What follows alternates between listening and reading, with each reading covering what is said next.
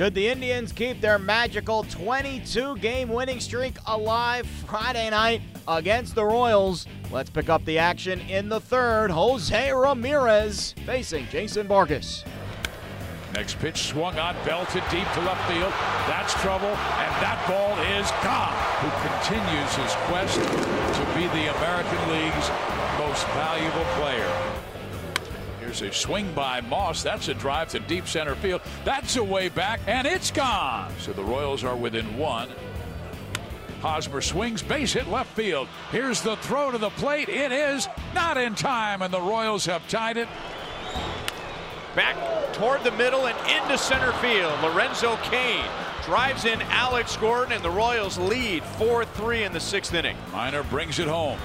Swung on and missed. Game over. The longest winning streak in American League history ends at 22 as the Kansas City Royals beat the Cleveland Indians by a final score of 4-3. The second longest winning streak in Major League history is over at 22 straight games. The Royals bullpen also lights out, allowing just one hit in 4 scoreless innings of relief behind Jason Vargas, who earned his 16th win of the year. Here's Royals skipper Ned Yost after his team ended the Indians' 22-game winning streak. I mean, Vargy really, you know, he gave up the leadoff double to Lindor, which was a pretty darn good pitch that he went down and just hit it in the right spot. And then the pitch to Ramirez, he was trying to pitch him up in the zone, and the pitch was above his letters. I mean, that's just an incredible piece of hitting to get the bat head on it and hit it out of the ballpark. But outside of that, 5 strong innings, and you know, Buchter coming in, Cahill, man, what a job he did, and Mike Minor. So yeah, great job. Cahill just made great pitches when he had to there. He was our most rested guy, and he's a veteran guy. He's not going to get, you know, he's going to come in and he's going to attack. You know, he's got the good breaking ball. You know, he's got the good two-seamer. And, you know, we felt good about bringing him in there for those 2 innings.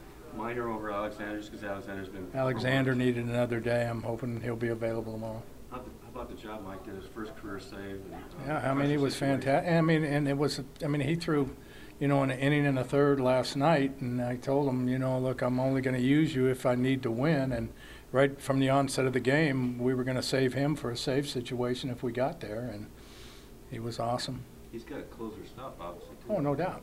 Yeah. What does it mean? I mean, you guys have your own issues too, breaking the streak finally. Well, I mean, of course, we're all competitors. You don't want to lose any time, and it doesn't matter if it's a streak or no streak. But what they did over there was amazing. I mean, just utterly amazing. 22, I think, is what it ended up. I mean, it's just that's almost unfathomable to me that you can go 3 weeks without losing a game. I mean, it was a tremendous accomplishment.